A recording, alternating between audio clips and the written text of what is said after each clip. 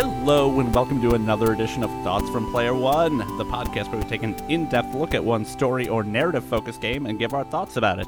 As always, I'm Alex, and I'm here to talk about a very special episode. You may have noted you didn't hear Duncan at all on this one. That's because today we're going to be talking about Divinity Original Sin 2, and that game was such a task, it was such a monumental effort that we really had to bring out the big guns. We said, Duncan, go sit in the corner. This is not your time to shine, all right? This game was too much for just you and me to handle, so we swapped him out for noted friend of the show and plant fact expert, Michael. Michael, how's it going?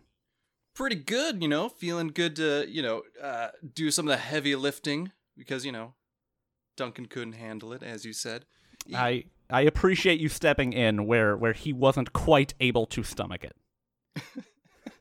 I'm glad I could fill his monumental shoes. I appreciate it. And as everybody at home will note, this episode will be significantly less interesting or funny because Duncan is not here, but we're hoping to bring a different kind of intellectual energy about like the plants and the flora and the fauna and maybe the old RPG mechanics, right? We're bringing in a ringer that's got a very specific function, but Duncan is the humor core of the show. We've all known that for years and years and years at this point. Man, anyway, it started with an insult, and then you brought it around to intellectual, and then you ended it with an insult. You did an insult sandwich at me. I know. As I an always introduction try. for this show. Okay, to be fair, it wasn't an insult sandwich. The last part was not insulting you. It was just saying that Duncan brings something special. I didn't want to leave him on the sidelines because he's not here to defend himself, and that would have been mean. Divinity Original Sin 2, developed by Larian Studios, was originally released on September 14th of 2017. Notably, much the same way that Divinity Original Sin 1 did, it got a definitive edition release August 31st of 2018. You can pick it up right now on PC, Xbox, PS4, and Switch. It's going for $45 on Steam, at least. I know the Switch release is much newer, so maybe it's going full price on there.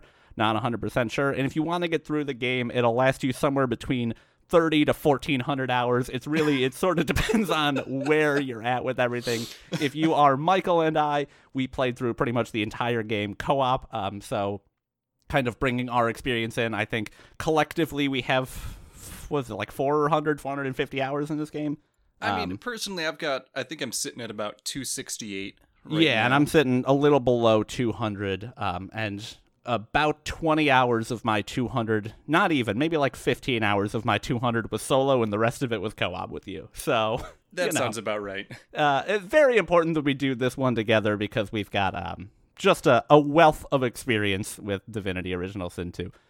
For those who don't know, Divinity Original Sin 2 is kind of a big, expansive RPG. So in the most traditional sense, you are playing characters. There are stat sheets. It is kind of a isometric turn-based combat mixed with like checks for dialogue sequences and exploring the world and uncovering treasure. It is very old school RPG, except for updated with a lot of really interesting like combat mechanics that I think are probably what sell most people on it. I think that's the strong point that most people point to, is like the interesting way that all the different abilities can interact and all the different environmental surfaces can interact. So if that sounds like your jam, again, we got 400 hours into it. You can play it up to 4-player co-op, which I do not recommend, but you can play it up to 4-player co-op. So absolutely go check it out if you have not. And I think we're just about ready. Is there anything you want to say before we dive into giving our, more of a summation of our experience and our spoiler-free thoughts about it before we jump into that? I do want to say up front, this is going to be a little bit of a looser episode. We did not play 400 hours of this for the podcast. We did not start this in 2017 going, this will be a podcast game. We just started it in 2017 and finished it about 3 weeks ago and said, maybe we could do a podcast about that one. Yeah. So we started it with the intention of like, oh yeah, we'll be done with this in 60 hours, right? And we did make it 60 hours in. We did make it 60 hours in and a good first run before, tragically, in a horrible twist of fate, we logged on to clock our 61st hour in the final act, only to find that every single one of our saves had been erased for some reason. That was heartbreaking. It took us about a year just to pick up the game after that. Mm-hmm. Mm-hmm. We picked it up that same night when we realized that, and then put it down and said, I just don't have the heart for this. There's and no then way. We picked it up again about a year later and played a little bit, and then stopped, and then picked it up again a couple months later and played a little bit. And in between there, you did a solo campaign that you made it most of the way to the end with. Yep. We've put a lot of time. So again, collectively about 400 hours. I would say about 200 of those 400 hours were the first 20 hours of the game over and over and over and over and over again.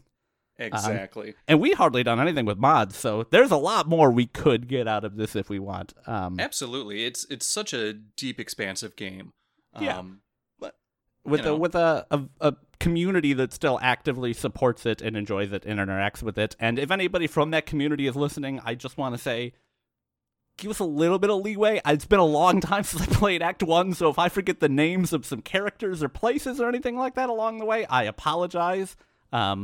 But we're going to do our best. Don't worry, Alex. I've got encyclopedic knowledge about Act 1, considering I played through it about 10 times on my own.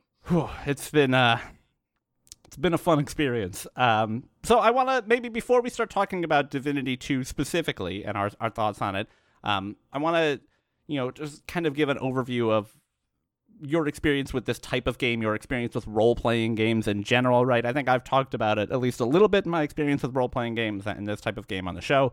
But, just so people can understand where we're coming from, because I know this game is popular enough that people come to it from all sorts of experiences, whether this type of game is their bread and butter or they've never played anything like it before.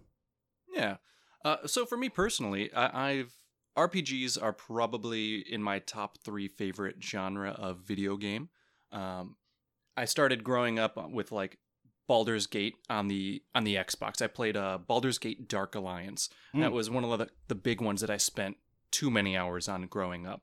And since then, I've branched into just about every RPG that comes out, or I played Dungeons and Dragons on tabletop. And this sort of game, Divinity Original Sin 2, really captures that, good amount of crunch with, good fluid gameplay. It's tactical. You can think about it. There's a lot of builds to really think about, but the role-playing element too, this story rich. It's just a really just top-notch RPG in my opinion. Yeah, I definitely would tend to agree with you there. I think we also played co-op through the entirety of Divinity Original Sin 1, which probably another 200 hours collectively into that. And you get a lot of the same, like, really cool mechanical, mechanically dense interactions, a lot of the same kind of, like, puzzle solving your way through combat that seems like you shouldn't be able to win. But the story in Divinity Original Sin 1 was like, it was fine. It was okay. It was serviceable, but I never felt connected to any of the characters. I didn't there were moments that were really cool, but there was no story thread that I thought paid off in a really interesting way. And I don't really remember the story from Divinity Original Sin 1, do you?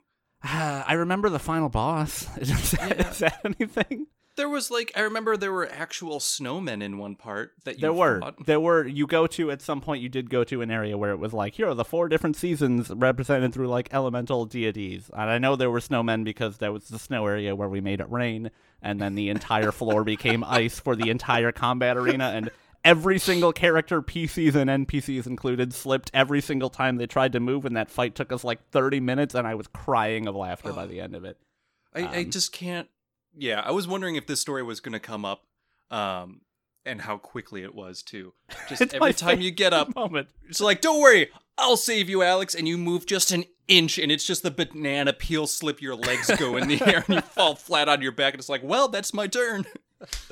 So good. But that was Divinity Original Sin 1. We are here to talk about Divinity Original Sin 2. So again, we'll do a little bit more spoiler-free type stuff. This is going to be, like I said at the top, a little bit more of a free-form episode, probably filled with a few more stories like that. It's just kind of our time going over it. But it sounds like generally you are, I guess we've played 400 hours of it. I don't need to guess. You are strongly in favor of this game. You think it is good? I think it is fantastic, for a lot of reasons. Yeah. Should I? Yeah. Why don't you list a few of those for me? Oh boy. Oh man. Okay. Again, because we're going to be spoiler free here, so I just want to give people the sell one more time before we actually go into the story and what's going on. Fair enough. Number 1, Sassy Fane. Number 2, Sassy Red Prince. No. These are characters. Yes. Very well written characters. Yeah. So all of the dialogue is voice acted incredibly well. Which is There's this fucking wild. There's so much dialogue in this game, and so much of it is incidental and unimportant and easy to miss, and it's all voice acted, except for whatever you say. But yeah, no, the narrator, there's this one narrator that goes through all of it, and he does a fantastic job. What's great about it is the writing is often just knee-slapping hilarious. And, you know, it's a big risk trying to put jokes into a game, and, you know, if you force them, they can be really unfunny. You can be trying too hard, but like all of it fits so well into the context of the game. It's not referential or gross or just weird. It's situational. It builds on the characters that are around you. So like just kudos, fantastic job. yeah, Yeah. I just wanted to touch on the humor in there that like you had said, it's a big risk, and like, you know, it is maybe slightly easier because your character is not, you know, physically delivering. They're not like voice acting the dialogue, so you don't have like that portion of it. But like, you know, in a game that is so dense with reading, like those joke answers didn't get old by the end of it. You know, I was not like in Act 2 and just sick of the dumb shit. Like they continued to be funny and they continued to be fresh and interesting. And that is really hard to keep up for 60 hours. Like that is, and 60 hours is not like it's not like a huge assumption, right? That's how long it'll take most people to beat this game. So to continue being funny for that long is very, very uncommon in games. Yeah, it's an achievement. I think what helps it, though, is that the game is incredibly dense, just in terms of writing and action. There's always something going on around every corner. Everything has its own little story, right?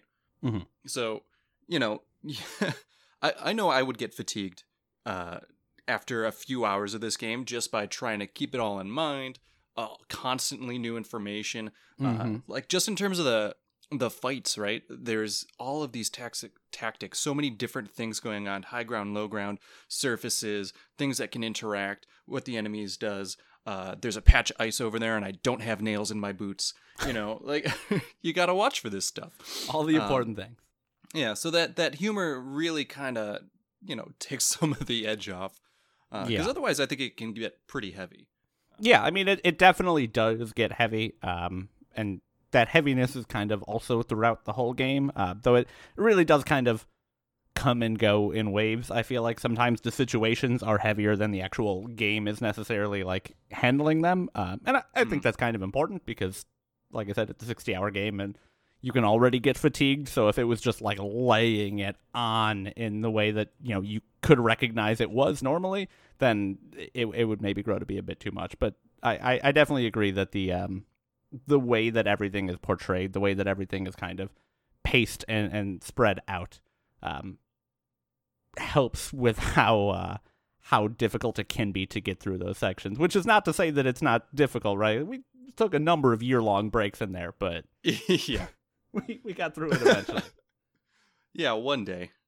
I mean, we still the frustrating is that when we decided to pick up our final run through, like 2-3 days after, they just dropped DLC that adds new quests and that sucks so much. And it's like, well, I just put 20 hours getting us through Fort Joy. Should I do it again? Like, but we elected not to. But the combat, I do want to shout out that the combat is definitely it never got old, I will say. Like, it could be a lot, and it was a lot of things to keep in mind, and it was a lot of, like, you know, you did really have to think about things and kind of figure out your next move before you made it, because there were so many, like, different knockoff effects that you had to keep in mind. Again, for people who haven't played the game, it's, you know, a lot of looking at surfaces, looking at status effects, going, okay, well, I'll cast an ice spell, and that person is, you know, got rained on, so they're wet, so they'll get frozen, and then they can't act, so they'll skip their turn. So that's what I'm going to do, or I'm going to, you know, shoot a laser into this barrel full of ooze, and that barrel of ooze will explode and do a bunch of, you know, fire damage to somebody, or I'll shoot poison into an area, right? So it's a lot of keeping track of that, which as the game goes on and more people are using more and more of those effects, became like a really interesting puzzle to kind of tease apart and go, okay, well, like I have to make sure I'm doing this, but we have to do it in this order, especially playing co-op because you were using kind of a,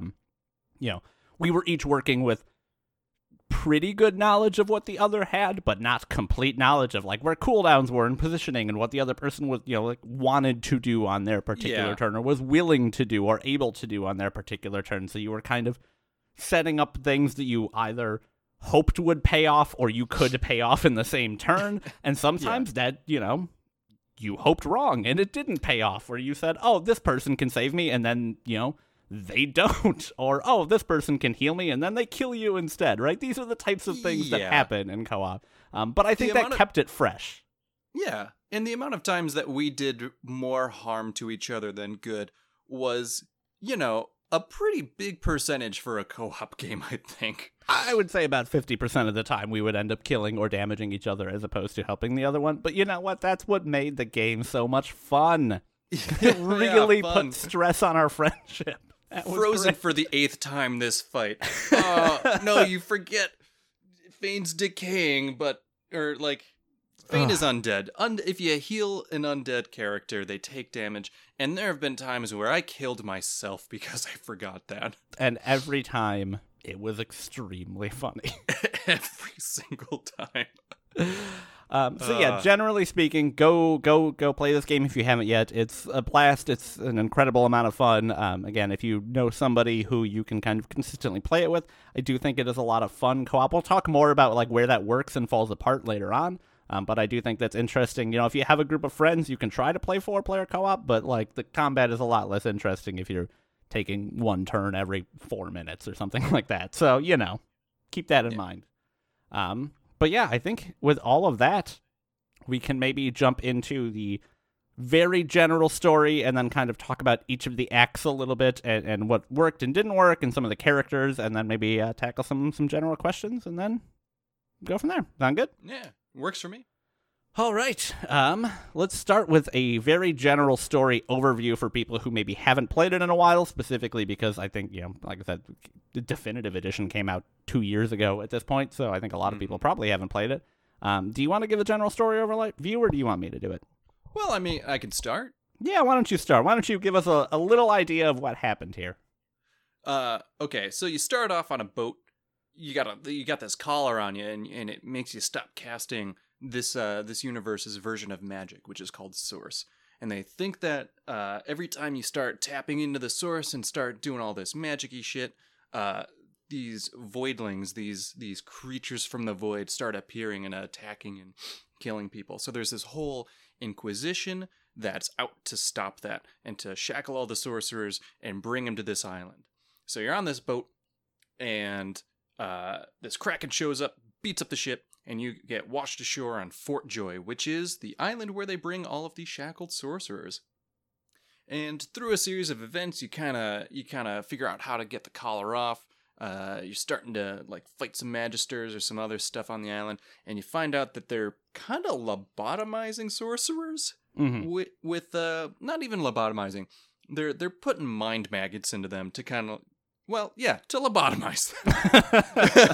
I think so. Yeah, it's pretty heavy. So they're lobotomizing sorcerers and turning them into these silent monks, which are just, soldiers. Just foot soldiers that mindlessly follow orders.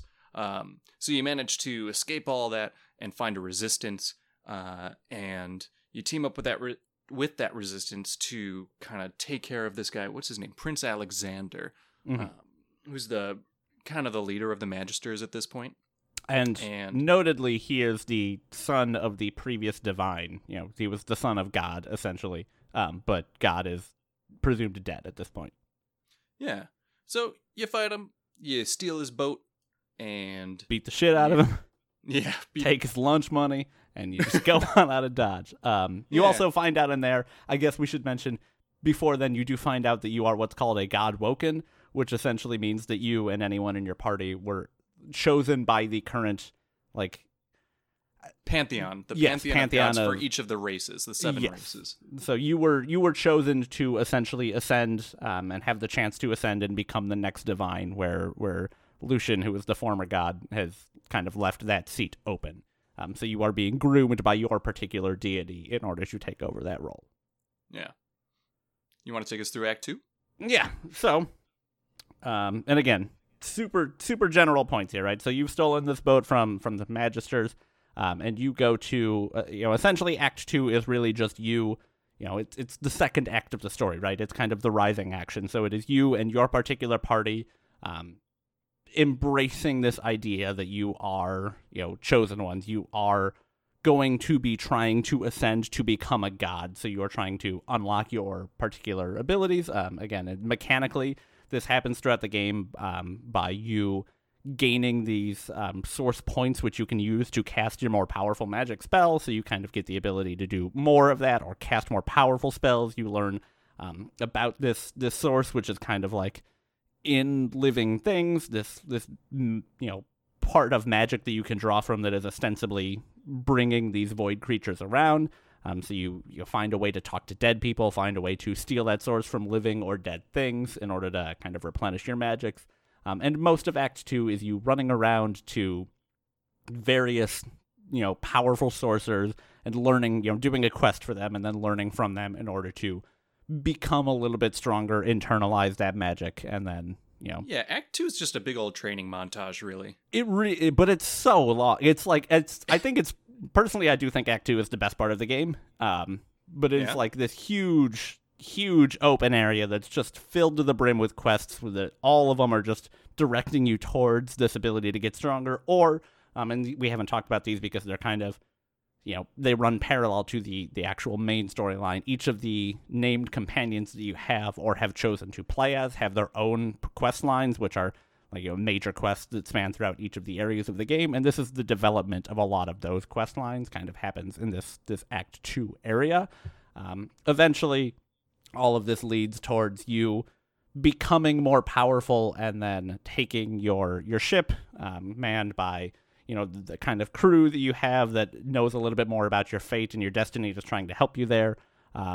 You take it to this island to try and become, this is like the island where they choose who is going to be the next divine, the next god, and you're going there to try and take up that mantle, because throughout the visions you've gotten, throughout the interactions you've had with your deities, like the current pantheon of gods is being killed by this, whatever is happening with this source, and they are trying to kill the god. So you are, finally going to where you would ascend to godhood, which would be, Act 2.5 or 3, depending on how you choose. I usually to call break it like up. 2.5.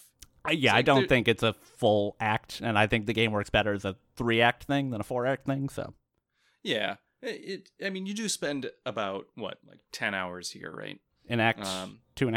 2.5, yeah. Yeah, about 10 hours if you do all of it. Yeah, probably around there. Maybe a little less. Yeah. Yeah. So, do you want to take us through kind of what happens there, which is one of the more complicated ones? This is kind of, again, there's a lot that goes on, so it's really hard to sum it all up quickly. But we're going to do our best. This is why Alex brought me in, do the heavy lifting. That is true. That is what I said at the top, so prove that I wasn't wrong. So you want to take this one, or are we? I mean, I can. No. Still part of Act 2, technically. So what happens here is there's all these temples devoted to all the gods, and you have to find out if they're aligned with the sun or the moon, which is some kind of hand-wavy bullshit. Mm-hmm. And you go through, and you figure out all these puzzles, and you do find some, interesting stuff along the way. There's a temple to the orc gods. There's a temple within, hammer space within a gem for the imps, which is, pretty cool. Yeah, it's all, everything that happens here is extremely cool. Yeah. And there's a couple... There's a few story beats for some of the main characters, like Sabine and the Red Prince. I think each have something here. Yeah. And actually Ivan. But anyway, so you go through and you reach the hidden temple for ascension, and you go through some trials, and eventually it comes down to this race to reach this well of source, this big infinite well where you're supposed to suck it up and reach divinity, because there's just this ocean of magic that you can absorb all at once. So it comes down to this race between you and Prince Alexander, who you didn't actually kill, so that's cool, and you can convince him to be on your side and give you buffs and stuff. See, you little witch. And you run on down. The heavy lifting. Actually, you didn't kill him because he's a bitch anyway, so... No, you can convince him to give up on his life dreams, which is really mean, but we did it. I mean, it's mean, but it's like, it's not mean, right? He's trying to become a god, and you convince him not to become a god because he thinks you think he would be bad at that job, which is correct. If I could convince Mitch McConnell to give up on his life dreams, I would do that in a heartbeat, okay? Exact same energy. Exact same energy, yeah. Sorry, I gotta recover from that one. I didn't think we were going there today. Well, what are you gonna do? Yeah. What I'm gonna do is race you for divinity, because at this point, it's like all like everyone's on their own, so they're running for this well, and you get to it, and you get stopped by this big bad lady who we didn't actually describe yet, and she's a pretty pivotal enemy throughout all this. Yeah, that's Dallas classic thoughts from Player One fashion. Yeah, we're filling in the gaps as we go. Heavy lifting. And she's already there and is like, no, fuck you, and swings her hammer at the ground, or anathema, or one of the like 4 named swords in this game, and breaks it and stops you from taking it all in. At which point the gods inside you are like, yo, what the fuck? Hey, this sucks. You made us a promise to get big and beefy so that we could take over. So they jump out of you, and you have to fight your god and kill them, which is admittedly a pretty cool story beat. It's extremely metal. I think that's one of the through lines that starts to become apparent late in Act 2 and throughout all of Act 2.5 is like, maybe you don't trust gods. They're almost exclusively in it for themselves. Yeah, because you also get the power, right? Yeah, you also, in the school where they would raise new divines, you also find evidence that Lucian, the former divine, essentially killed all of the students who were trying to become god. I say essentially, literally, he just killed them all. There's no essential about it. He pulled an Anakin. Damn. Where's the lie, though? Where? I know, that's what he did. Yeah, and so Malady, who's like this half demon who's on your side, she pulls a fast one and brings the ship into the underworld, I think, the Hall of Echoes, and saves your asses again. Yeah. Coming out the other side of that on Act 3, which is what we're choosing to call it, that ship is brought back into, manifestation of the real world, crashes at right outside the city of Arx, which is where the entirety of Act 3 takes place. And Act 3 is really interesting because there's less of a defined through line. It is not, hey, go here and then do this, and then they'll give you a quest to go here. It's a lot of disconnected quests that kind of lead and point to each other. So, essentially the entirety of you doing this Act 3 is trying to finally unravel the mystery and put these pieces together of what's been going on with these divines and this war between the gods and everything like that. So you land. I don't know if the wind is coming through. The wind is blowing real far outside, so if it is, I apologize about that. It's about to storm here. So you go through the city and kind of talk to people, the magisters who were previously the people that were trying to stop the source from, stop anything from happening. Fought a fight, lost to the paladins who are now holding on to the city. And you go through, again, this is the conclusion of all of the side characters' storylines for the most part, which are all extremely cool. We'll talk about this later. But essentially you find a mage named Aru, who was critical in the first game, who was the keeper of the tomb of the divine, which is where they ostensibly keep Lucian's buried body. Again, Lucian being the previous divine. You find a way in there where when you finally get there, it is revealed that Lucian, the former divine, is not actually dead. He was just, locked himself away and pretended to be dead, and instead is working with for Dallas. Tax reasons. Yes. For tax reasons. God damn it. It just registered what you had said there. You find out that he has been working with Dallas and in order to, trick the world to think he's dead. She has chained, again, another character from Divinity Original Sin 1 who was brought back to life, Brachus Rex, who was kind of like the king of Source, and they were, draining Lucian of all of his Source and were planning to use it to kind of close this curtain, this barrier between the Void, and the Source and everything, and your world, which is essentially stop the war with the Voidwoken, but prevent anybody from becoming an actual divine in his stead, and then he would just live out his life as a lie, telling people he was still the divine, and kind of trying to bring about a degree of safety to everybody, kind of bring the world into essentially a new world order, kill gods, dethrone God, and then keep everybody safe. This plan goes horribly awry when you get there for a number of different reasons. But one of those reasons is that the person the Brachus Rex person that they had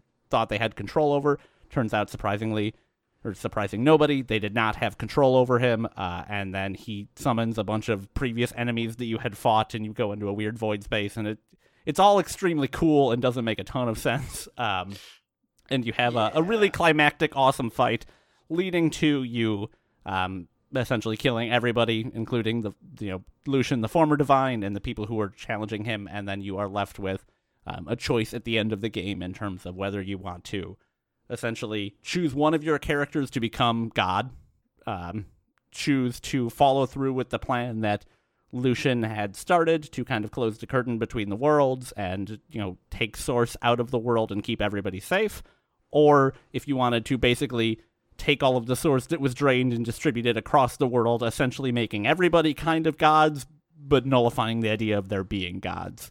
And then based on which of those choices you choose, you get one of a different variation of endings. We actually only, I think, saw one ending. I don't know if you looked the other ones up on YouTube ever.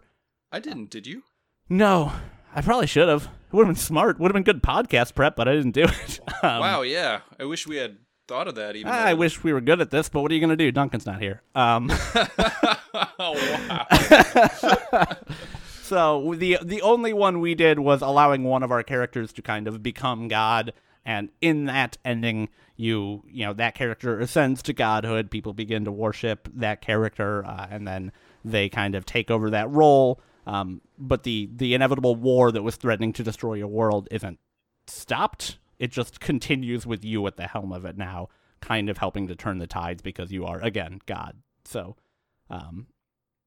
that's the very super brief. Only took like 20 minutes. I mean, it took like 10 or 15. It's hard to say. Super brief highlight of the general story.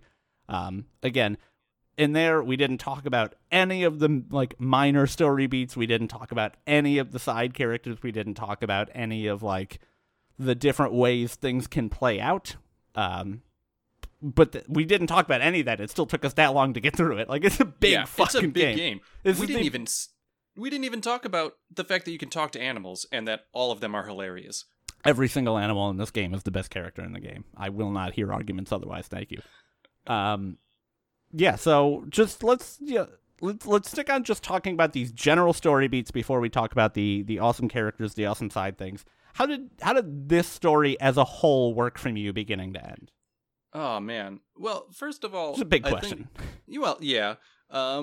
First of all, I think because of the nature of co-op, you're only getting, 75% of the dialogue at any time. Yeah, we should touch on that. The way that co-op works in this game, and combat makes a ton of sense because it's turn-based, but not in combat. You don't have to be next to the co-op person, so you can be doing two totally separate dialogue trees for two totally separate quests at the exact same time, and we would do that a lot.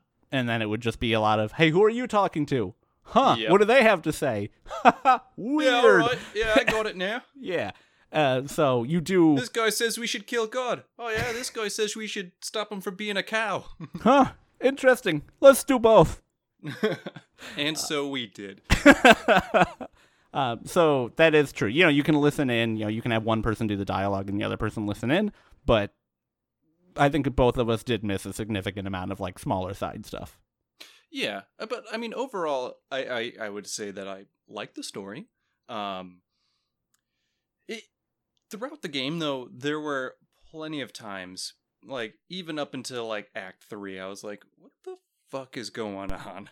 I do remember you literally asking me that exact question at one point towards the end of the game, being like, "What are we fucking doing? What are we doing here?" Like, it's a complex storyline. They've got their own universe that they set very heavily with their own lore, right? And it can be a lot to keep up with. But I mean, generally, I liked the story. You kill God twice. Whoever you define as God at this point, right? Yeah, because there's lots of them. You're killing it. You're just dropping gods left and right, and you get to the end, and you get this satisfying, well, like Mass Effect ending. Like, which one's the right one? Do we give them all guns? Maybe we give them all guns. I don't know. Seems like a pretty good way to, it works for Texas. It works for Texas. Gonna say the only thing that can stop a bad god is a good guy who's also a god.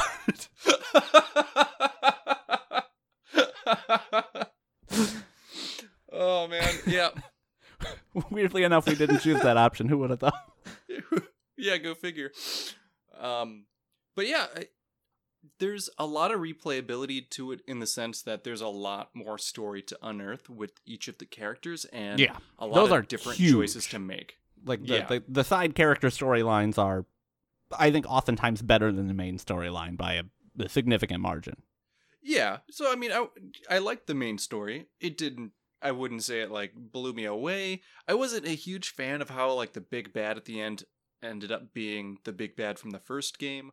But also, I guess minor spoilers for Divinity Original Sin 1. Like, the big bad didn't end up being the big bad from the first game. It ended up being the big bad from Act 1 of the first game, who you kill in Act 1 of the first game. Man, there's just so much I can't keep it straight. Yeah. Are you sure? Wait, what happened at the end? No, never mind. Fuck it. We don't need to go into this. Okay. Yeah, I think that's fair. And I think you kind of hit on a lot of my issues with it, which is that it is a little maybe too convoluted, especially playing co-op. I would be very curious what this experience was like if we didn't play a co-op at all. But I think it can get kind of confusing. You do sort of lose the threads at some point and feel like you're just being propelled forward by virtue of quest lines and exploration, but you don't necessarily know what you're looking for, right? Like, Act 1 has a clear goal, and then Act 2 has, like, kind of a clear goal, and then Act 2.5, you're like, okay, like, I did my goals, but I don't really know why I was doing them, and then, some of the bigger moments don't really feel like they're necessarily given the room to breathe that they should be, right? Like, Act 1, you're introduced to the idea of being a Godwoken. Act 2 has a ton of instances of you directly interacting with your gods, and then in Act 2.5, you kill those gods, and it's kind of just like, oh yeah, we did that thing, we killed the gods, haha, weird, and then you move on. But it feels like that should have had way more weight to it than it actually did. Yeah, I mean, it was a cool fight. It was a hard fight. Yeah, it was awesome. There was lava flowing down, which is always a fun environmental effect to deal with. Mm-hmm. But yeah, at the end of it, it was just like another of the difficult boss fights, and all the fights are so unique in this, right? There's tons of like little bosses, so I don't think it had a way to really differentiate itself from the other ones. Yeah, I agree. I will say I was definitely bought into the overall threads of the story when I finally started to understand them. I think that takes a little while. I think especially Act 3 and Act 1, just kind of the nature of how those stories are presented and how the objectives are presented to you makes it so that it takes a little bit longer to fully understand what the crux of that act is going to be.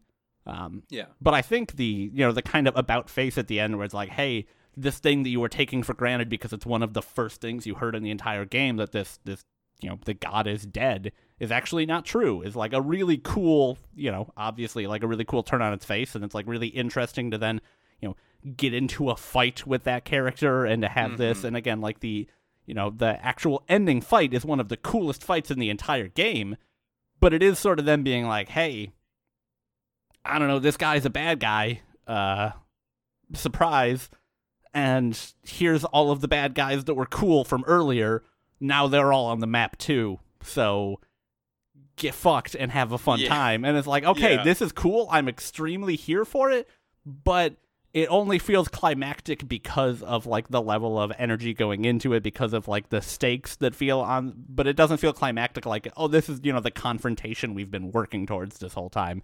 Cause it's just like one big ham-fisted reveal. Yeah. Yeah. Which is, well, maybe not ham-fisted. I mean, I think the Cathedral of Blood, that takes a couple hours, and that entire time he's alive and just getting to him. Like after you free Aru, he tells you, right? So it's all very cool, and it is such an enormous step forward from Divinity Original Sin 1 in terms of storytelling, that I'm, very hopeful that the next thing they're working on, which is Baldur's Gate 3, they can kind of continue to take that and be like, okay, here's more cool ideas. We'll make them a little more streamlined, a little more focused, right? Because I think part of the reason that I think the companion characters, like, overall story arcs tended to be better than the main story was because they were like focused and clear, and it was always obvious what the next thing was. It was always obvious what you were trying to do. It had clear emotional stakes for everyone involved every time. So I think that like kind of made it a step above the main story for me. But overall, yeah, I mean, I don't want to like shit on the story. It was still very cool. I'm all for a story where the crux is become God. No, wait, kill God. No, wait, yeah, still become God. Yeah, absolutely. Lots of God killing. Lots of God killing. You do an obscene amount of God killing in this game. I think the other thing I want to mention about the story is, Divinity is built to be one of those games where you can, ostensibly kill pretty much any NPC you come into contact with if you want. Not any. There's like a couple that you can't, but, I think Should we do a genocide run? I'm not doing it. Hold on, no. Run. Should we? No. Oh, what if we... You think we could kill Malady, like, right out the gate? Then what would happen? I don't know if Malady's one of the ones you can kill or not. Maybe. She doesn't have infinite health. That's true. It's probably possible. I don't know. I would be very curious to see. They skirt around that having serious implications by letting you talk to dead people a lot of the time. In our most recent run, we killed the person who's like, let me show you how to become a sorcerer. I will be your teacher. I will lead you through the rest of Act 2 now that you are 45 minutes into it. And then Michael here tried to steal something from her, fucked up, and she started attacking us, and we murdered her. And we're like, well, rough on that one. To be fair, she had a lot of good shit in her pockets. I know, and you stole from everybody. If you don't want to die, don't have nice things. That's honestly... That's the moral of Divinity 2. For the revolution.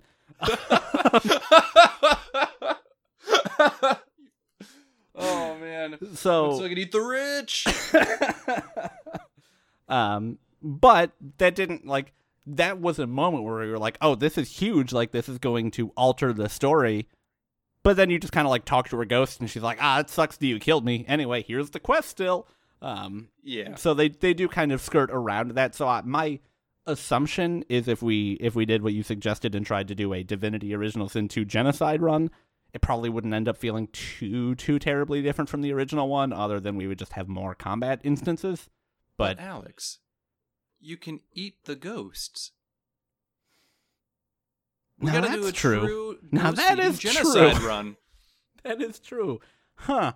Put it on the list. Put it right next to the Avatar: The Last Airbender 4 Wizard run we were gonna do, and one of these times we'll get back to this game. Yeah, for reference, when we tried to get back into the game after our crushing defeat at the hands of corrupted saves, we tried to start the game in ways that would make it more silly and fun for us, because going through Fort Joy and doing those 20 hours again and again and again was getting a little old. So we tried a few different things, right? We tried to do the Avatar run where we had 4 wizards doing each of the 4 elements that you can play. What did we do? We went into the workshop because they have custom classes that people make. We tried to do that, which admittedly pretty fucking cool. Tried a couple of times just mixing up the companion characters we took. I think kind of at the end of the day it's just like, but we want to do it with the ones that we like the most. So that's ended up restarting a couple of times from that. You want to do a companion tier list?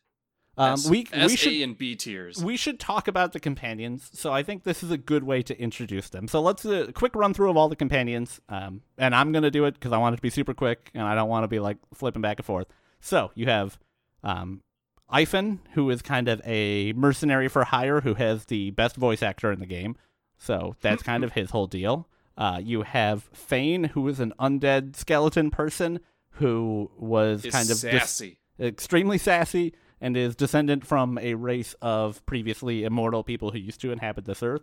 You have the Red Prince, who is an entitled jagoff who is racist and was a slave owner and is just such an insufferable piece of shit that I love him because of how fucking insufferable he is.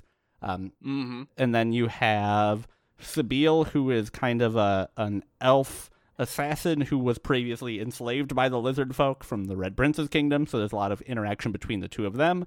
And then you got my boy Beast. You got Beast, who is he's built as, traditionally a ranger. He is a dwarf who is kind of like a revolutionist exile from his country, where his queen, who is his cousin, sister, blood relation in some way, I thought.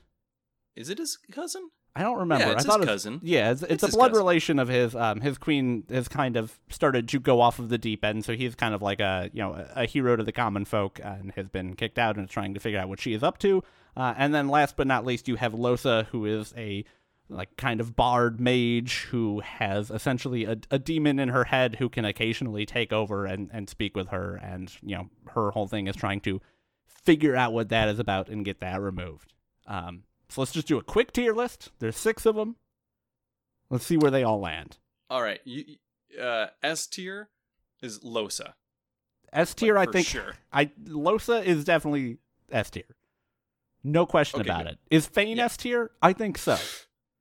Really? I would say Fane is A tier. I love him, but I would still say he's A tier. He's got the sassiest dialogue, though. He does have the... He's everything about Fane is as good as Lohse, except for his actual quest.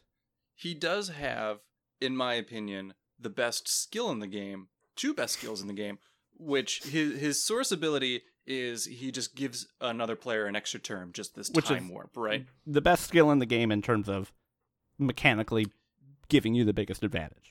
Yeah, and then there's the other one, which, in times of dire need, in times of trouble, when things are looking at their worst, Alex is down, we've got 2 players down, another person's bleeding out, and you really just need to save the day. You start charging up the spell, and you play dead. Best way to save the day. You just play dead, characters don't even know you're there. You're a skeleton already, so you just look like a skeleton on the ground. Yeah, so you're just like, well, I'll just wait for this all to blow over. Mechanically, it is actually an incredibly powerful skill, but also it's just the best thing in the world to hear Michael yell, "Don't worry, I've got this," and then his character just falls and crumples to the ground.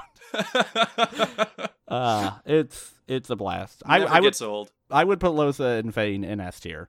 All right. I would put in A tier. I would definitely put the Red Prince because of how fucking insufferable he is. I love the Red Prince so much. Yeah. That's me personally. And I probably wouldn't put anybody else in A tier. Yeah, I would say Ifen and Sabille are probably in the B tier. Just because they're not, I don't know. I don't think their stories were super interesting or funny. So, full disclosure, I did not finish either Ifen or Sabille's story. I know very little of Sabille's. We made it to Act 3, or Act 4 technically, with Ifen in our original playthrough. But I didn't see the conclusion of his story. Sabille, I know very, very little about her story, so I'm kind of talking out my ass when I talk about her. That's fair, but she was always too, just like, she's too fucking edgy. You're way too edgy, man. 3 edgy, 5 me. Like, just, you meet her and she puts a knife to your throat and she's like, 1 step closer and I'll gut you. Like, yeah, she's all right, man, just chill out. We're all that assassin, here. And it's like, okay. We get it. And I mean, again, maybe her story is cool. Maybe her character gets fleshed out more. I don't know that for sure. Again, being an escaped slave is, kind of interesting. I think she was escaped. I don't think she was freed. I don't really remember. She had the mark on her cheek. So, but again, yeah, like it was too much in terms of all of the other kind of unique takes on a lot of characters. I just didn't think she stood out much at all. Yeah, and same thing with Ivan. Great voice actor, but, mercenary for hire, trying to kill the Godwoken. I didn't think was as cool as, like, I'm the prince of a foreign kingdom, and I'm gonna fuck a bitch until we get dragons. Awesome. I'm gonna goof up some dragons in this lady. Great story, honestly. Ugh. What up? And then Beast is... I liked Beast as a character a lot. His story, I kind of didn't give a shit about. Yeah, like, I really think they did him dirty comparatively. I don't know. I mean, it's kind of cool because he like, it's smugglers and terrorism and super weapons. The death fog that can just wipe out an entire city of people. But it didn't really have the punch. Yeah, and I know one of the things that they kind of tweaked between the original release and the definitive edition release, like a year and change later, or a little under a year later, was they did make the ending to Beast's story a little bit better, apparently. I guess people were saying that they found the fourth act pretty, like, bad for his story. Yeah. I don't know what the original ending was, but I will say we did the definitive edition, and I found the fourth act to a story not great. It's kind of... Yeah. Again, it wasn't bad. Like, I think very few things in this game are bad. Yes. But it's like against the backdrop of these other really cool, like over the top or deeply personal stories, his just kind of felt not generic, but it just didn't land with me for whatever reason. I maybe there's something there to be said about me. Maybe there's more that I could kind of peel apart, but no, I didn't. I really do it. think it's comparing it to the high points in the game, because we can talk about Lohse's story, which is probably the coolest. Yeah, I think it's the coolest for sure.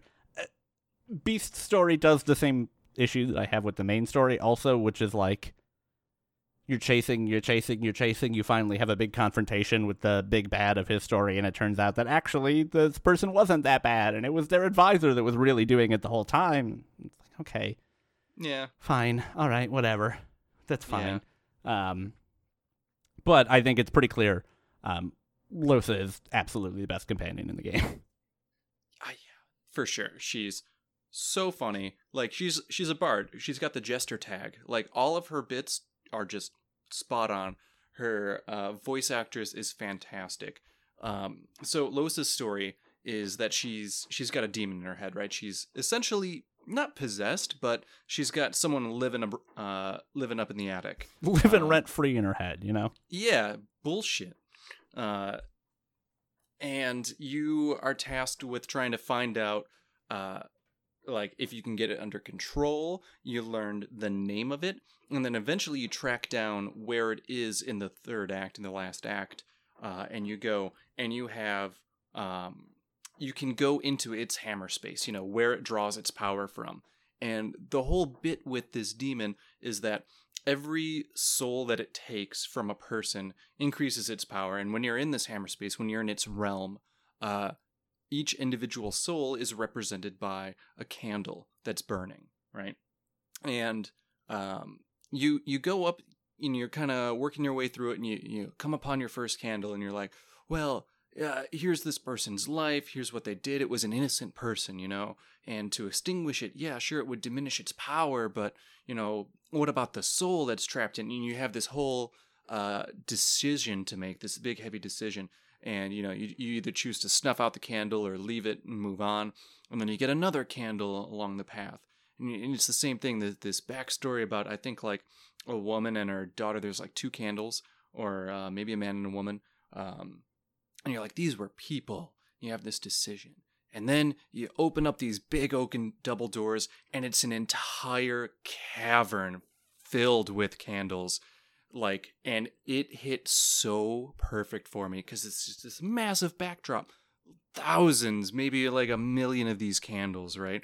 To illustrate just how powerful this demon is and how little each soul really kind of, like, how much are you going to have to take away in order to diminish this thing's power. And the companion with humanity, she's like, you just say the word and I'll summon a tsunami and we'll just wipe them all out. And if you don't do that, you have to go through with a fight that is, I think we had more trouble with this fight than the last fight with Lucian. Yeah, without a doubt, the unweakened version of this demon fight is the hardest fight in the game, I think. Yeah, and we were playing on, I think, the second hardest difficulty. We were playing on the mode that wasn't permadeath because, oh god, no, no. Yeah, no thank you on that one.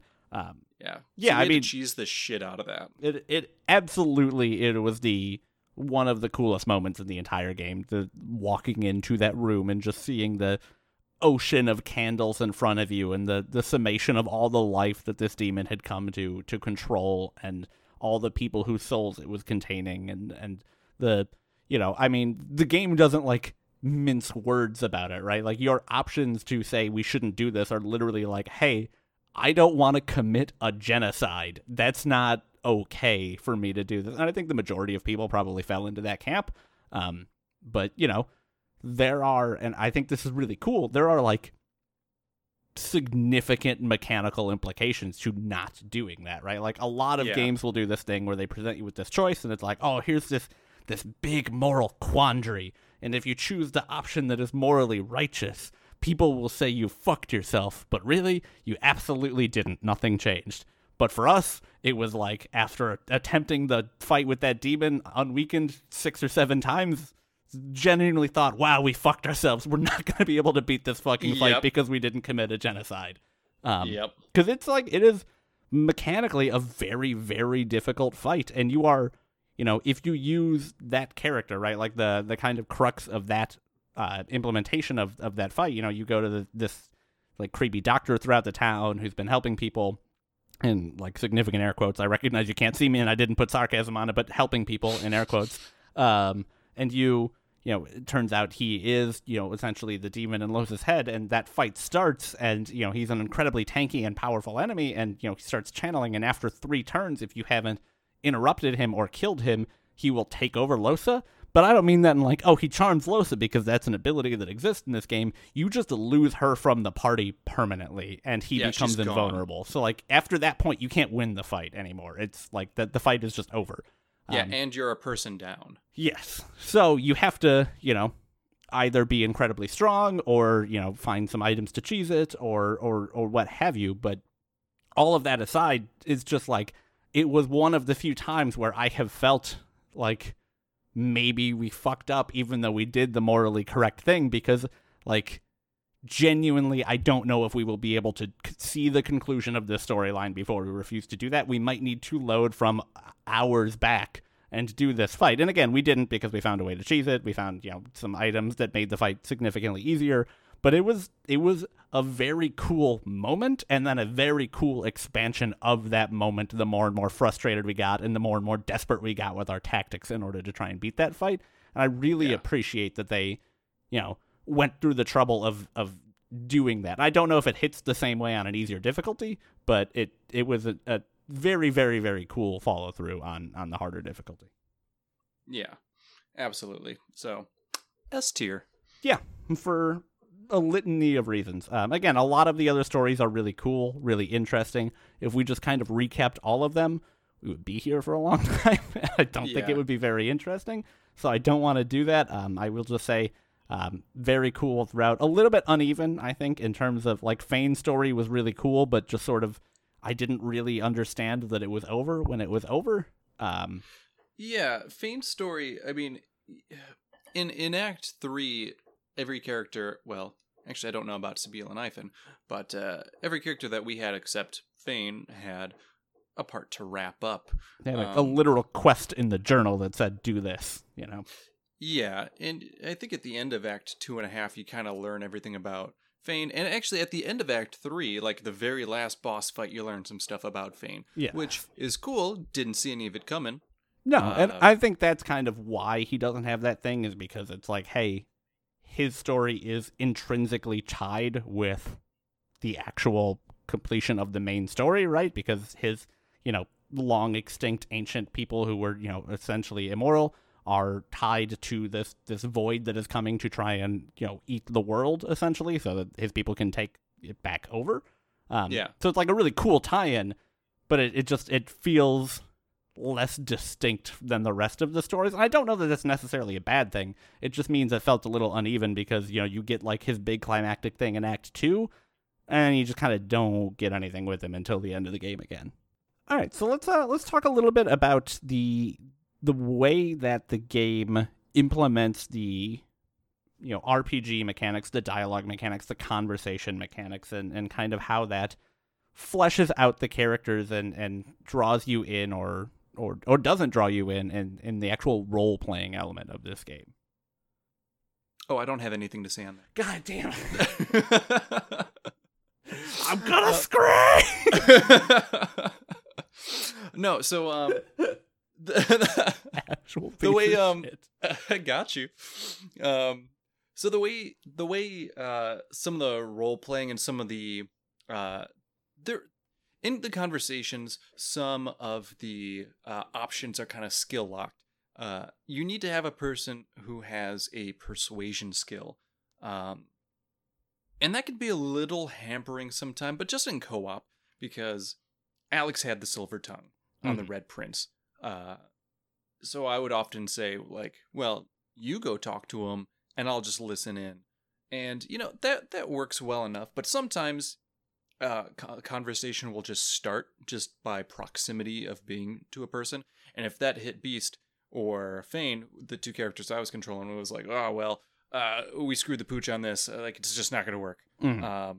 Should we reload? Or like, yeah. And on top of that, like, you know, like you said, you have that persuasion stat. Most of the instances where you would then have to persuade someone in conversation, you were given persuasions based on a particular stat modifier. So like strength persuasion versus intelligence persuasion versus, you know, dexterity persuasion.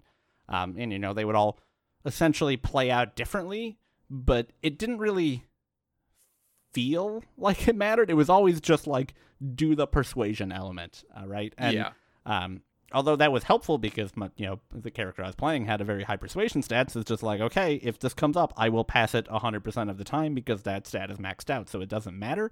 It kind of, like, it made the conversations feel less dynamic in a way, because it was not like, oh, do you do this cool thing? It was just like, oh, do you have this one stat, right? Even in like a D&D sense, it's like, oh, hey, I want to try to do this different type of persuasion. Like, am I really good at lying or intimidating to people versus am I really good at talking my way out of it? That was not really, like, that distinction didn't exist in this game because it was just, do you have the talk stat, essentially? Yeah, did you pump points into it or did you put all your points into... Yeah, so, you know, where I would have the Red Prince, who was, you know, this like two-handed fighter, he could essentially still pass, you know, persuasion checks no matter what came up. And again, there's modifiers to it for the specific thing, so I would choose the one that made sense. But then on the flip side, you were playing Beast, who you had built as like this rogue with an incredible stealth stat and like really high dexterity score. And if a dexterity persuasion roll came up, you still couldn't do it because you just didn't have the persuasion stat. And that feels weird, right? It feels like that talk stat ends up dictating who has to be doing everything, and it feels like the dictation then is you will talk. You won't get to do anything cool. And, you know, you could do other cool stuff with the stealth stat, obviously, but... Yeah. You know, on the one end, if you were talking to someone, I would be like, okay, hold still. Don't end the conversation. I gotta pick this guy's pockets. Yeah. And, you know, that was always fun, because 50% of the time, they would immediately go like, what? I've been robbed! And I would have been halfway across the continent, leaving Alex to have to bribe the person, which is just... good gameplay. 100% of the time, I would either bribe them or call them racist, and it usually worked. Yeah, so it works like that in real life too.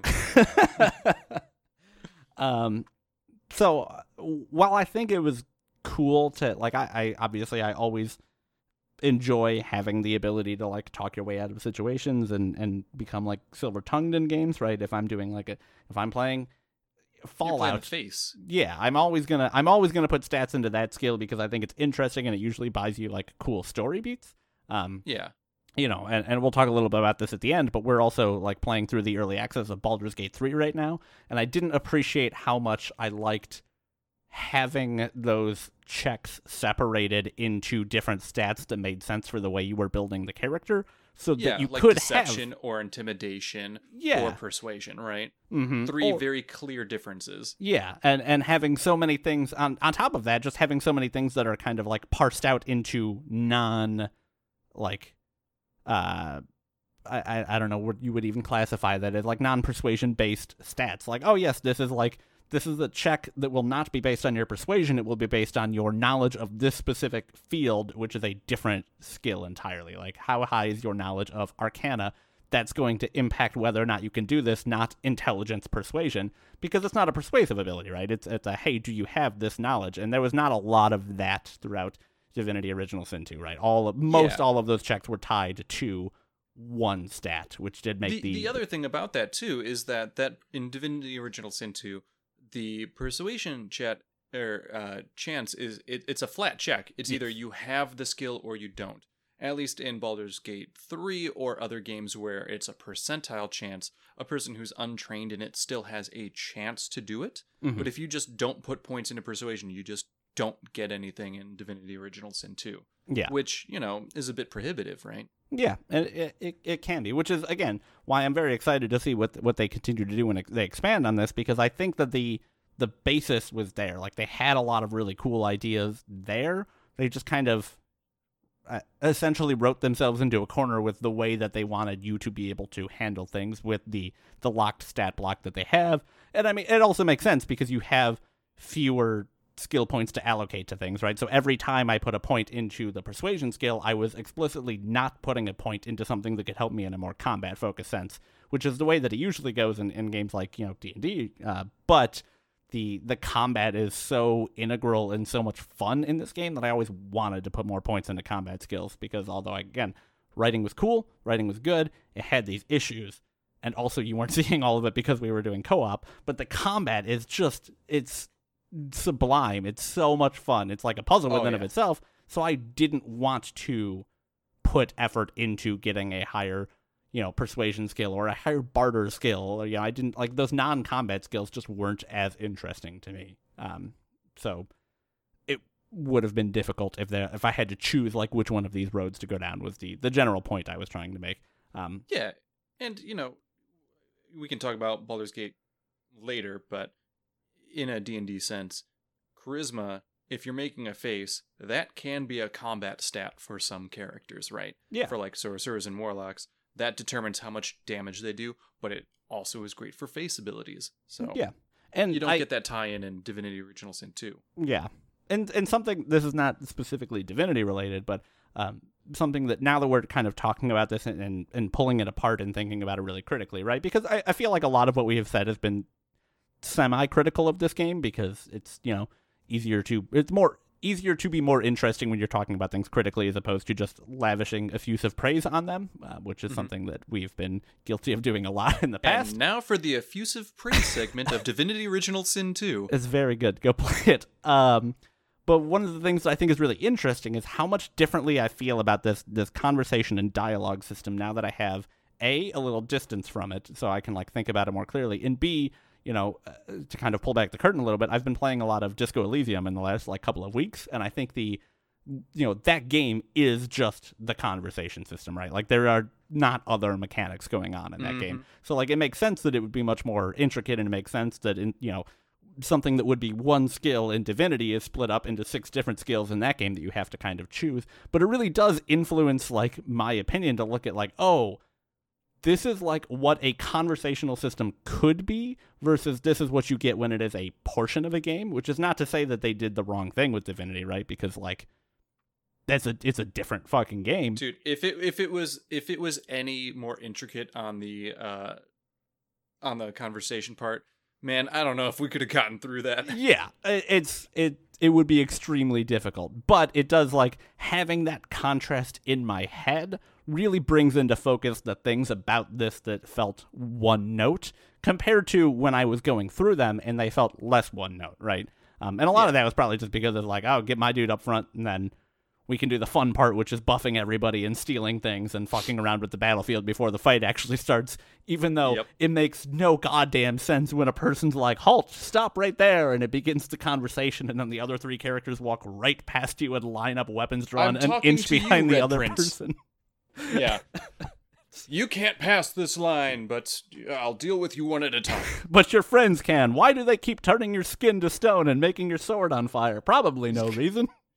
But yeah, it's like the time we. Oh, go on. No, I was just gonna say, I think that's like, I always think it's kind of interesting to do a little self-reflection and see like why things feel the way they do post the fact, and I think a lot of it happens to be that contrast. So I just want to, keep that in mind if I'm critical of things. It may be because I'm just currently playing something else that is more focused on that particular thing. So yeah, fair enough. The things that Divinity Original Sin 2 did well, they did great.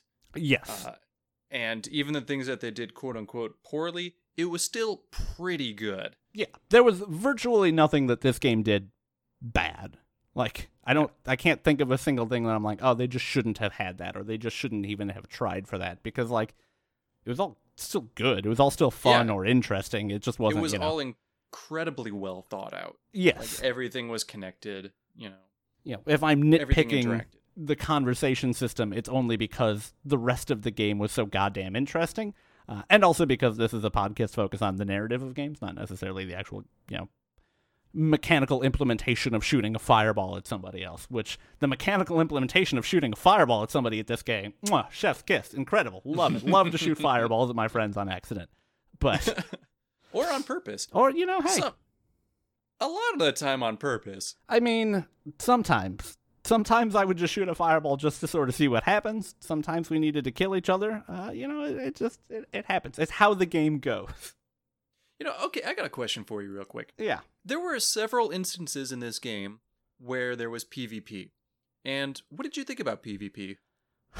I generally forgot a lot of those instances. There were fights within the Ring of the One, the Arena of the One, and then when you're trying to get to the big divinity pool, the big pool of source, I think we were maybe against each other on that.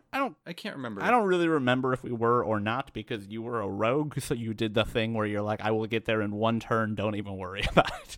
Yeah, and then the final battle is essentially between us to see who, reaches divinity. So now that I've given you lots of filler time to think about it and formulate an opinion,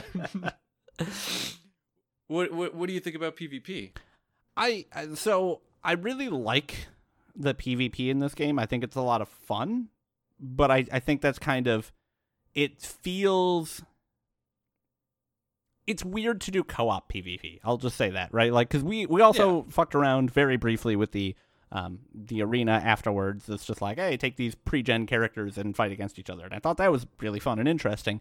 Yeah, because you cheated and won, of course. Yeah, well, why not?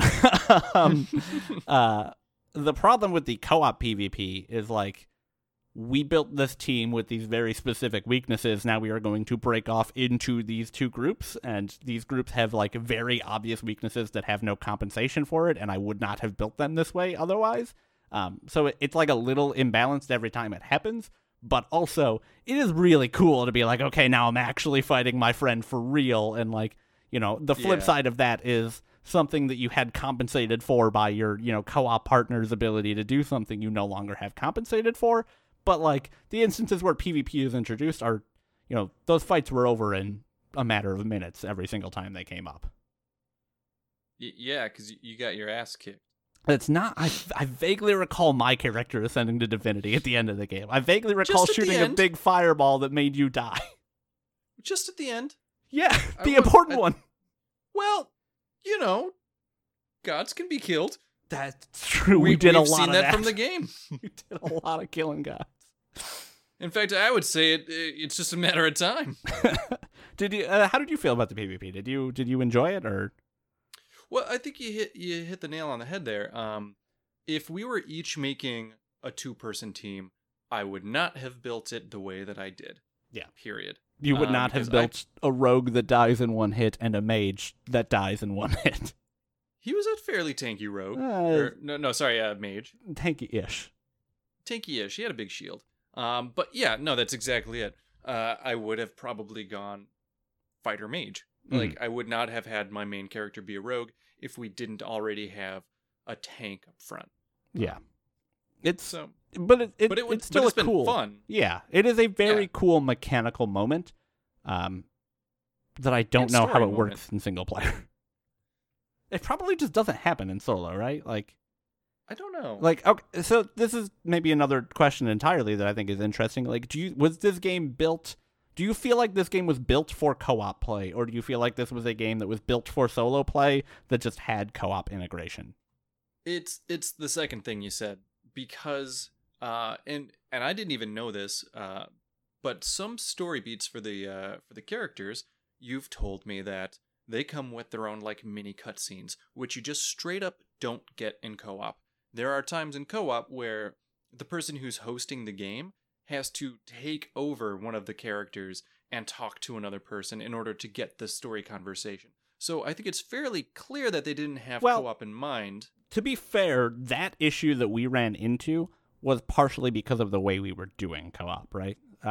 So I don't know if you would have had to do that and again, for background, the one that we actually completed, Michael did the first 20 hours of the game because I didn't want to replay it again, and then I joined him after that. So that was a solo game that you then opened to a co-op lobby. If you started with a co-op lobby, I'm not sure if you would have had to do that or not. I don't know. Well, we'll find out in the next playthrough. Well, yes.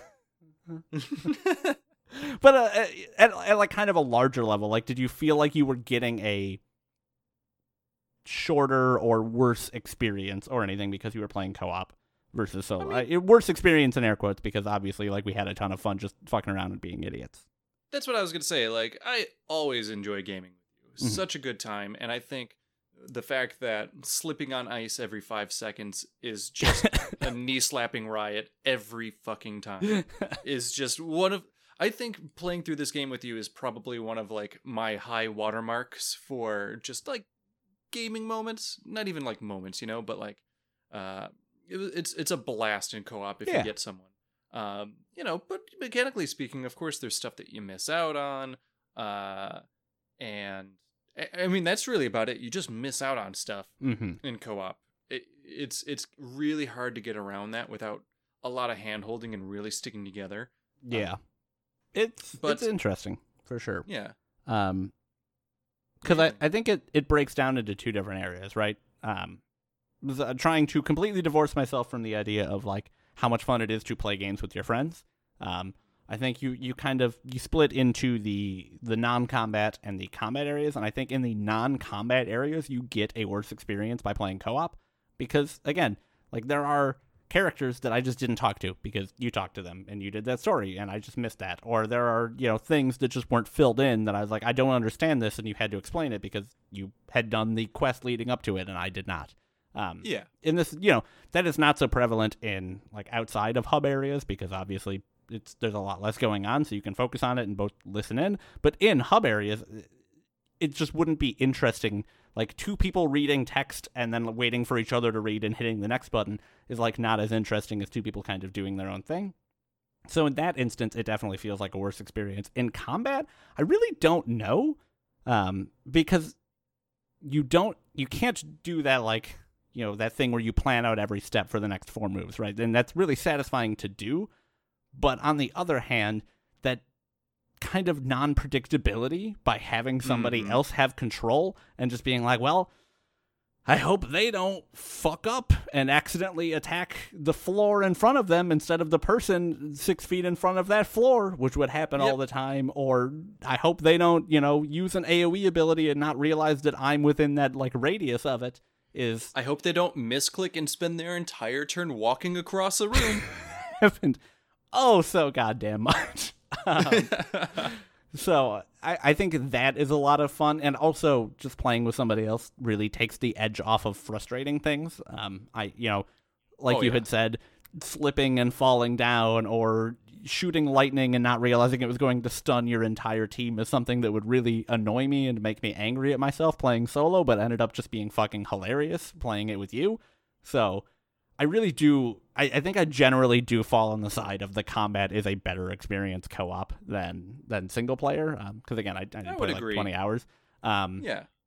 But I don't know if the game as a whole is better co-op than single player. And that's talking 2 people. I cannot fucking imagine it being fun with 4 people. Oh my god. No, I don't think that would be fun at all. The turns would take so long in combat, and you would get maybe like 30% of any conversation. Yeah. Right? And it's just not the way to do it. It's just not the way to play that fucking game.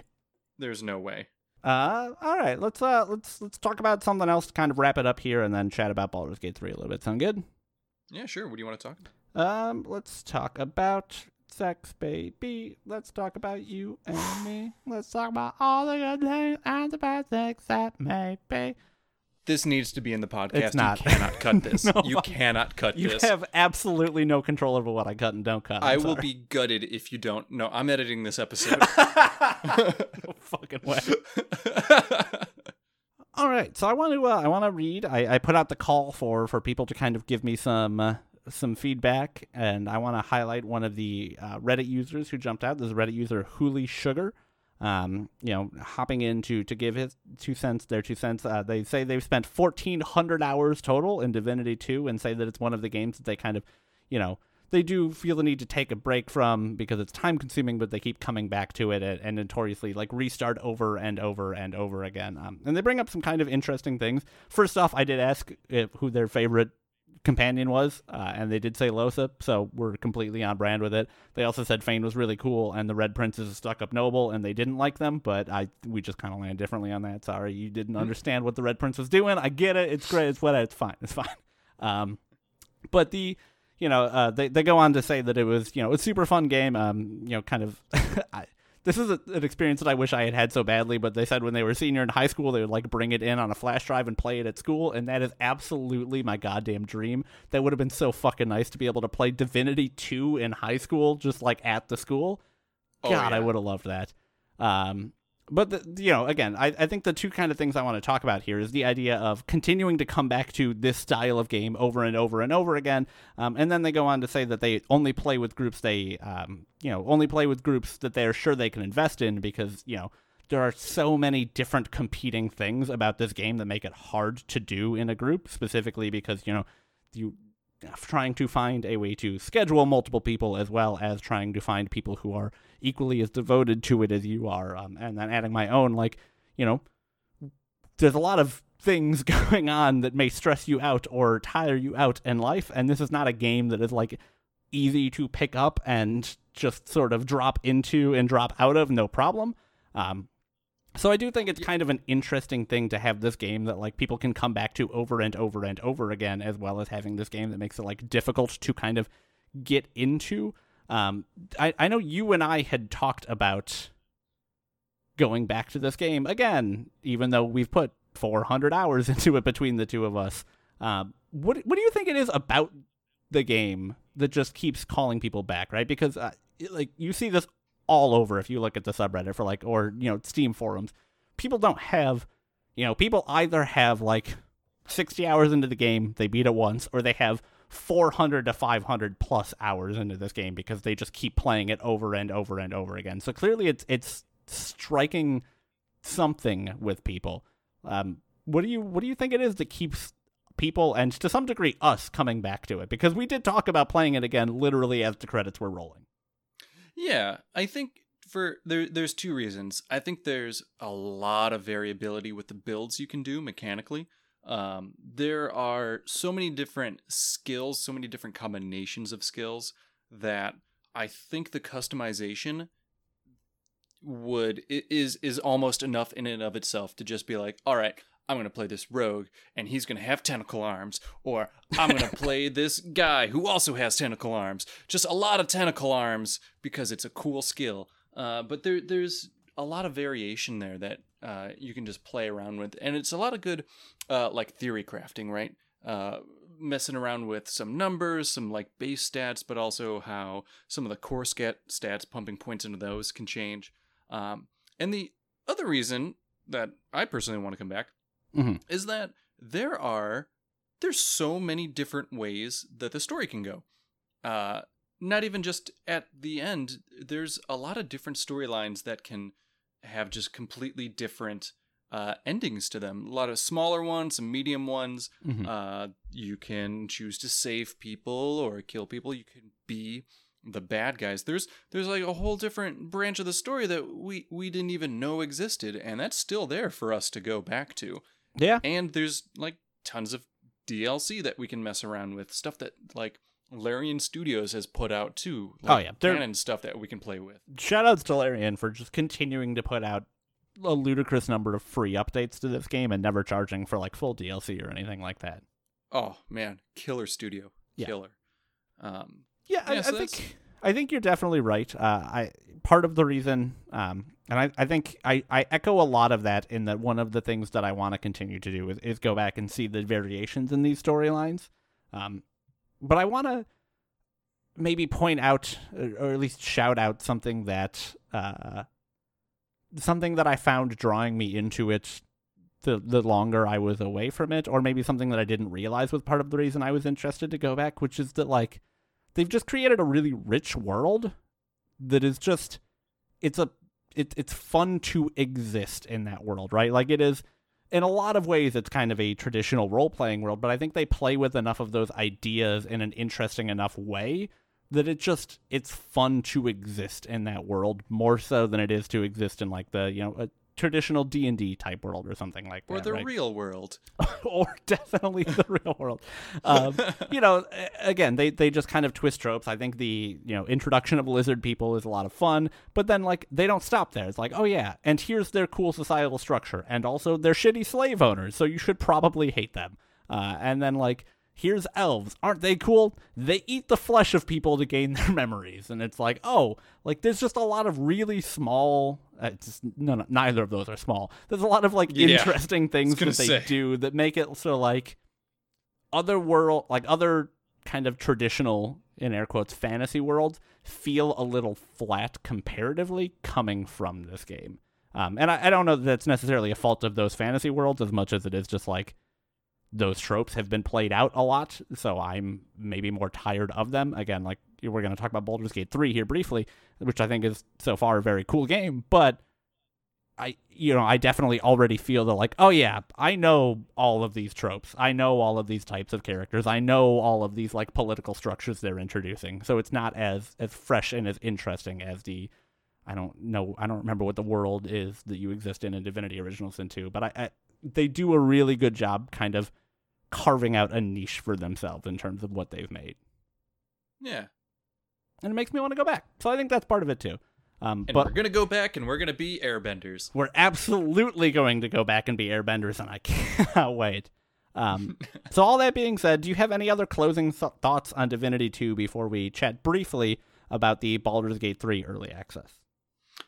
I don't have anything that's sticking out. I just really love this game. This has been one of my favorite games. I mean, I've put 260 hours into it. Not a lot of games get that much time out of a person, right? And not this type of game. Like, this is not a multiplayer online, competitive game.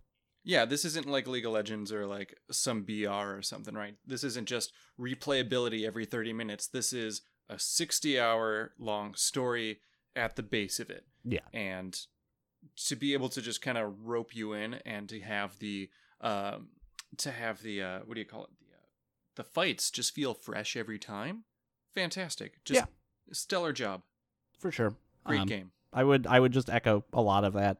It's been an absolutely wild ride, taking so fucking long to finally get to the conclusion of this game. But it felt extremely worth it, and I was very, very happy for all the time we put in, and it was a pleasure 100% of the time, except for the one thing I will point out is this is not a good game to play on like a Saturday night at 10 p.m. 3 drinks deep with your friends. It's just not built for that. It's not built for that. Don't do that. Don't do that. You cannot drink and keep any of this straight. No, it's just too much, and you'll just be like, holy shit, stop reading. I don't want to do this anymore. It's not built for that. No. But an absolute powerhouse. I mean, genuinely and truly, I think probably my favorite of this style of RPG that I've ever played. I don't know that there's anything that even comes close to it. I know some people were saying the original Dragon Age, but I never beat it. I dropped off it pretty quickly, so this clearly worked better for me. So Yeah. all right, let's talk super quickly. I just want to get your thoughts. I'm not, I don't want any like specific talking points, but how are you enjoying Baldur's Gate 3? We've put, co-op, we've put what, like 10 I don't know. hours into it maybe? No, Each? we've only got. Wait, really? You think we've got 10 hours each? I feel like it. I feel like we probably do. Maybe not, but I feel like we easily have 6 or 7, if not 10. I think we've. Yeah, I would say like close to 6 or 7. I think. Okay. But I'm gonna preface all of this with, I hate when people make assumptions or big criticisms of early access games. Bro, it is in development. Give it a fucking minute. In this one is extremely in development.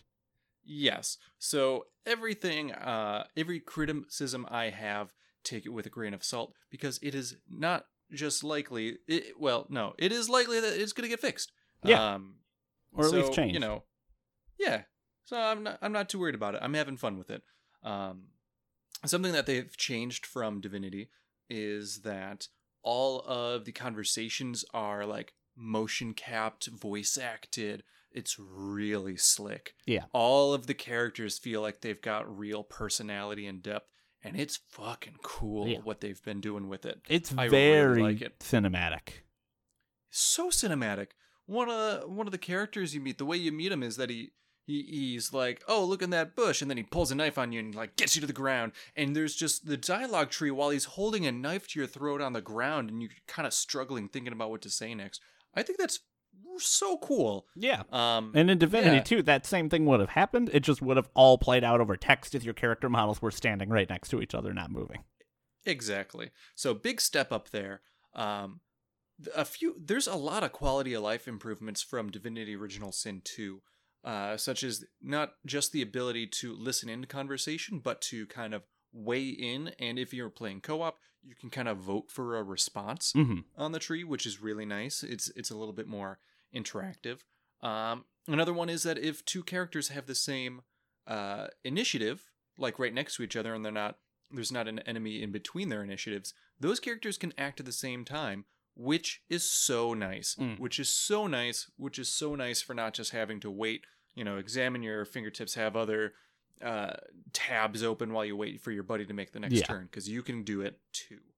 And as for just it coming from, D&D 5th edition, it's so, what do you call it? It's so true to it. So faithful. That's the one. Thank you. It is so faithful to D&D 5th edition. Oh my god, and I'm so impressed with how well those mechanics so far are switching over to a video game format. Yeah. I definitely am enjoying the time that we're spending with it. I will say one of the things that has definitely kept me from coming back to it as ravenously as I normally would. The two main things are obviously it's early access and only Act 1 is out, so it'll be another year to a year and a half before we would get to see the conclusion of that story, so I'm kind of drawing it out for all it's worth. And 2 is it just runs like complete and utter ass on my computer. It's just barely, it's held together with duct tape and strings with what I'm running.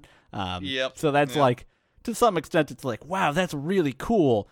But that mustache character model is essentially just a gray square on the lowest graphic setting, so it kind of does take me out of it just a little bit, but it's fine. And half the classes aren't even in the game yet. Yeah, and all of that, optimization comes down the road, obviously, and new content comes down the road. I'm really curious to see. There's a couple of things in terms of the skills that I like really. Like I like the implementation of it. I like the how it looks and how it feels to use these different skills that even in normal D&D were maybe not as interesting, and the way that they kind of harshly stick to these rules makes the world feel punishing in a way that I really enjoy. It makes you kind of have to think before you act a little bit. I'm curious to see, because they are just, this is just D&D, right? They're just using the D&D 5e rule set. I'm curious to see how a lot of these non-combat abilities are going to feel differentiated. Because I know a lot of them so far just seem like, oh, this will give you a bonus to, rolls that you could potentially make in, like conversations or perception checks or things like that. Yeah. And I think that's interesting, but, like thaumaturgy in D&D 5e, the ability to make your voice booming or sound interesting in a specific way is like a really, really cool and interesting skill when you're sitting around a table and you can describe how it differentiates itself and like what effect you're looking for. But my assumption is that ability is just going to give you like a +2 modifier to a skill check, which I think it gives you advantage on intimidation. Yeah, which is cool, but it loses a lot of that flavor, which is the kind of thing that I'm concerned about when you're porting 5th edition directly to a video game atmosphere, right? Like using it to make your voice sound like you're trying to intimidate somebody by pretending you're a god is a lot different than going, I use this ability and then I go through this dialogue tree and I get, this roll is successful instead. Yeah. Again, who knows what they'll end up doing with it. I'm just curious to see how those feel differently throughout the run of Baldur's Gate 3. But again, it's doing a lot of the things that we talked about. It's got those separate skill checks. I think the way that it's presented is really interesting. I think the game feels very dynamic, feels like a lot of fun, and I'm very interested to continuing to go on and seeing kind of how it develops over time. Yeah, I'm really curious to see how people are going to feel who didn't play Divinity 1 or 2. Baldur's Gate is a franchise that's been around for a while, so I wonder how people are, if there's just going to be this large subsect of people who come in never having played this type or this studio's type of game, right? Because, a lot of the combat seems pretty similar. There's high ground, there's jumping, there's spells, environment interacts. It is, and it's, again, very dense, so. Yeah. I have already seen, there are already a lot of people who have played or started the early access that didn't play Divinity 1 or 2, or who played and disliked Divinity 1 and 2, but loved Baldur's Gate. And those people are not particularly happy. And while I understand the grievances, it's also like, Baldur's Gate 3 wasn't getting made by a different company. Like, it wasn't going to happen if Larian didn't take it. So, like, enjoy what you get. But again, I have no reverence for Baldur's Gate 1 and 2, so it's kind of not that big a deal to me. And also the mechanic where you can push an enemy off a cliff to their death will never, never, never stop being the best thing to happen in a video game, so I will forgive anything leading up to that. That bugbear assassin, he was just like crouched there, and like I sling a couple spells at him, just miss. I try to charm him, it fails, and then you just run up and you push him, and that's it. Falls to his you death, just push him off combat. a fucking ledge. It's so good. Incredible. 10 out of 10. Truly a masterpiece of game making. So, I don't know. I'm very excited. I just, I didn't think there was any way we could get through this episode without talking about it. I am typically against early access games, not like morally, just in terms of I don't necessarily want to engage with them because I don't want to burn out on them before the completed product comes out. But given how many times we've restarted Divinity 2, I kind of figured, if we have to restart Baldur's Gate 3 once, I think we'll be okay. Yeah, fair enough. Don't worry, I'll get through Act 1 for us. Thank you. Also, like you had mentioned when we first started playing it, since it's D&D 5e, there are a lot more class-specific things, whereas in Divinity 2, anybody can kind of be anything, and a lot of people can be a little bit of everything. So I think the runs will be more different in Baldur's Gate 3 than they would have been in Divinity 2. So I think seems like there will already be a significant amount of replayability, though I know there's already people that have put hundreds of hours into Baldur's Gate 3, and I just... Insane. How do you get that much out of it? There's 6 classes. Something that I'll tell you, something that I'm a little worried about, because I don't know if they're going to do this or not, is if the characters, like the story characters, if they're going to be tied to a class. Because in Divinity Original Sin 2, you meet what do you mean? What? I mean, they're not. I mean, in Divinity 2, they're not. Yeah. Sorry. Yeah. And I was like, oh, they're not? Oh, thank God. I don't have to worry anymore. Big load off my mind. I could sleep well tonight. But in Divinity Original Sin 2, they're not. You walk up to a main character and recruit them to your party, and you're like, I tend to favor a sword and shield, but I've also been known to sling spells or work my way with a bow and arrow. And you can just, turn them into whatever you want, whatever fits your need, right? Yeah. But so far, with Baldur's Gate 2, Baldur's Gate 3, the named characters are tied to individual classes, and it seems like so far their story is tied to that specific class. Yeah. Like, I think Shadowheart has to be a cleric for her story to work. Yeah, and if that's the case, that's a little prohibitive, because I wouldn't necessarily want a cleric in my party. Yeah, I think that almost certainly will be the case, which is a little unfortunate, but I think, that kind of adds to the replayability, right? Like, on the bright side, It means, hey, I didn't want to take that character because I didn't want their class specifically, so I'll just go back and play it again. I share that worry a little bit, especially because if this game is like Divinity, then there's not a good reason to not play the origin characters, because they add a lot of flavor and interesting kind of quirks to the story. But if they're tied to a class, there's a good reason not to play them. So we'll have to see when that all gets fleshed out. I'm very excited to keep playing it and play a little bit more of it. So I'm hopefully they put out a patch soon that makes the game run slightly better on my computer, and we'll jump right back into it. Can't wait. Fantastic. But other than that, I think that's going to be a wrap on our Divinity Original Sin 2 / Baldur's Gate 3 / Larian Studios Appreciation episode. So, first off, thank you so much for joining me for this journey, for this solo no Duncan episode. No problem. Did I get more laughs? Did I do it? Did I carry the episode? Hey, we all bring something different to this episode, and let's leave it at that. Never showing up again. If you want to see what we are up to, you can follow us at from Twitter at ThoughtsFromP1. That is Thoughts from P and then the numeral 1. You can send us an email. Hey, let us know what you thought. Let us know if you have a game you want us to play. Let us know if you have something that, hey, if we just got something wrong, let us know and we'll make a correction. We won't make a correction, but you can let us know anyway.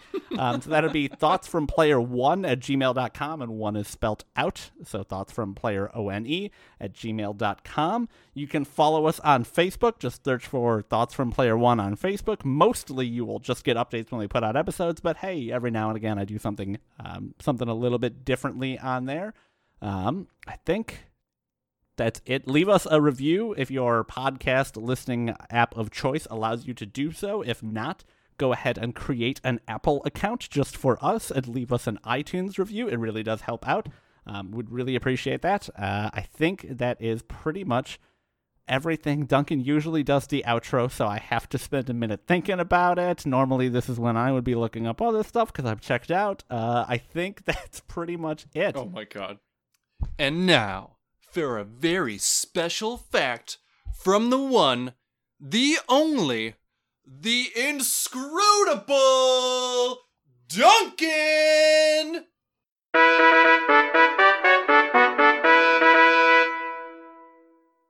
What do they want me to do here? Okay, a fun fact? Okay, cooking. I think I'm pretty good at cooking. Let me teach you a recipe. How about ramen? Okay, let me tell you, Duncan's Cooking Corner, how I make ramen plus. And this is really a mishmash of other things I've had. I'm going to give it to you straight. I'm not going to, putz around with anything. I'm leaving a lot of responsibility up to you, okay? So here we go. All right. Get some ginger. You can get frozen little thumbs. You can grate it. You can, just not powdered. Get fresh. Get real ginger. Get green onions as well. And some garlic, okay? Now this is seeming like a lot. It's really not a lot. Trust me. I'm not gonna surplus you, but you're gonna love this ramen, right? Okay. So put that ginger, those green onions, and that garlic in a pan, preferably a very large pot actually, with some like sesame oil or olive oil, vegetable oil, whatever you got, right? Then let that simmer. Let it simmer until it wafts into your nose, till you feel that sting in your nostril, that ginger, that garlic. Then, when it's ready, when you're good, pour about, like 4 cups of water. I'd say 2 cups of water and 2 cups of broth. So like a total of 4 cups of liquid. You can use vegetable broth, chicken broth. I like to use better than bouillon. That makes it, that makes it for me.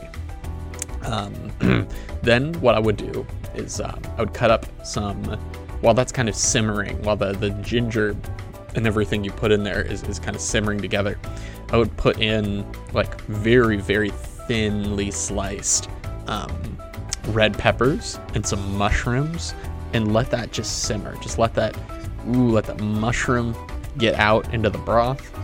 Let that pepper get nice and soft. And then what I want you to do, very last thing you want to do, drop those ramen noodles in. Now, I just buy the pre-made ramen noodles and toss that seasoning packet. I know it's wasteful, but it's mostly just salt, and salt's like super cheap. So don't worry about it. Don't sweat it. You know, we have to sweat so much these days that just don't sweat that one thing. All right. So drop that ramen in, and then just cover it. Turn the heat off. The remaining heat will cook it. You know, it'll really take care of it. It might take a little bit longer, but it'll prevent you from overcooking the ramen, which is a big problem. You don't want to overcook the ramen. And then you can just pour that bad boy over and enjoy it. You know, I like to put a little bit of sriracha on top, you know, maybe a little chili garlic sauce inside. You know, you season it how you do, you know. I'm just giving you a base. I'm giving you an idea. You know, I'm more of a conceptual master. I'm really putting the idea in your head so you can fill in the gaps. And if you want, you can braise some like chicken thighs, like get some like honey glazed chicken thighs, or, you know, like do a little like marinade, like OJ, soy sauce. And that was my ramen recipe. If you want a more formatted version of it, just learn to go with the flow, because I'm not writing it down for you. And this has been Duncan's Cooking